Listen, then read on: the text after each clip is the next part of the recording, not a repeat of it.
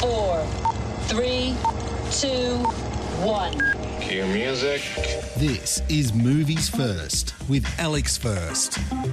Bold, bawdy and touching comes this at times surprising comedic drama showcasing the talents of Steve Coogan and Paul Rudd. Colourful celebrity chef Erasmus, played by Coogan, and his partner Paul Rudd have a happy and rather self-indulgent life together. They live in a glorious home in Santa Fe, and Erasmus is the star of a cooking show on cable television, which Paul produces. A self-absorbed prima donna, Erasmus always has to have the last word, and he's constantly rubbing up Paul the wrong way. Their bickering is all but incessant, and yet the pair has a deep and heartfelt connection. They frequently throw ostentatious dinner parties for their friends. Then, out of the blue, their almost perfect existence is turned upside down, when at just such a party, Erasmus is confronted by the grandson, Bill, played by Jack Gore, that he never knew he had. With the child's drug dealer father, Erasmus's son, jailed, it seems Bill has nowhere else to go. Erasmus, though, is hardly parent material. With changes and challenges for Erasmus, Paul and Bill, this could prove a recipe for disaster. You're listening to Movies First. For more, like us on Facebook and follow us on Twitter.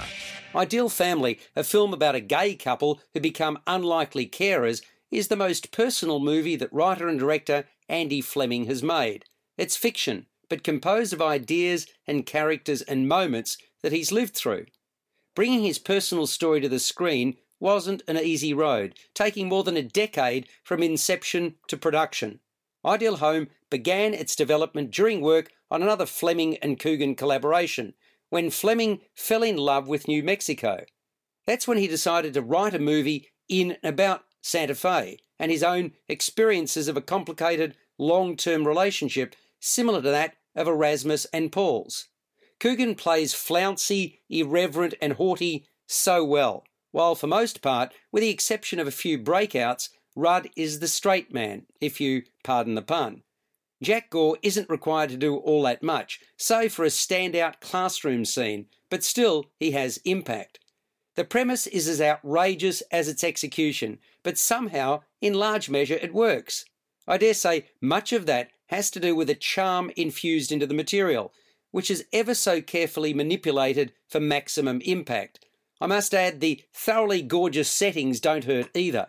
The cinematography is memorable. Knowing nothing about Ideal Home before viewing it, I was somewhat blindsided, caught off guard by its take on the premise, and I have to say, entertained.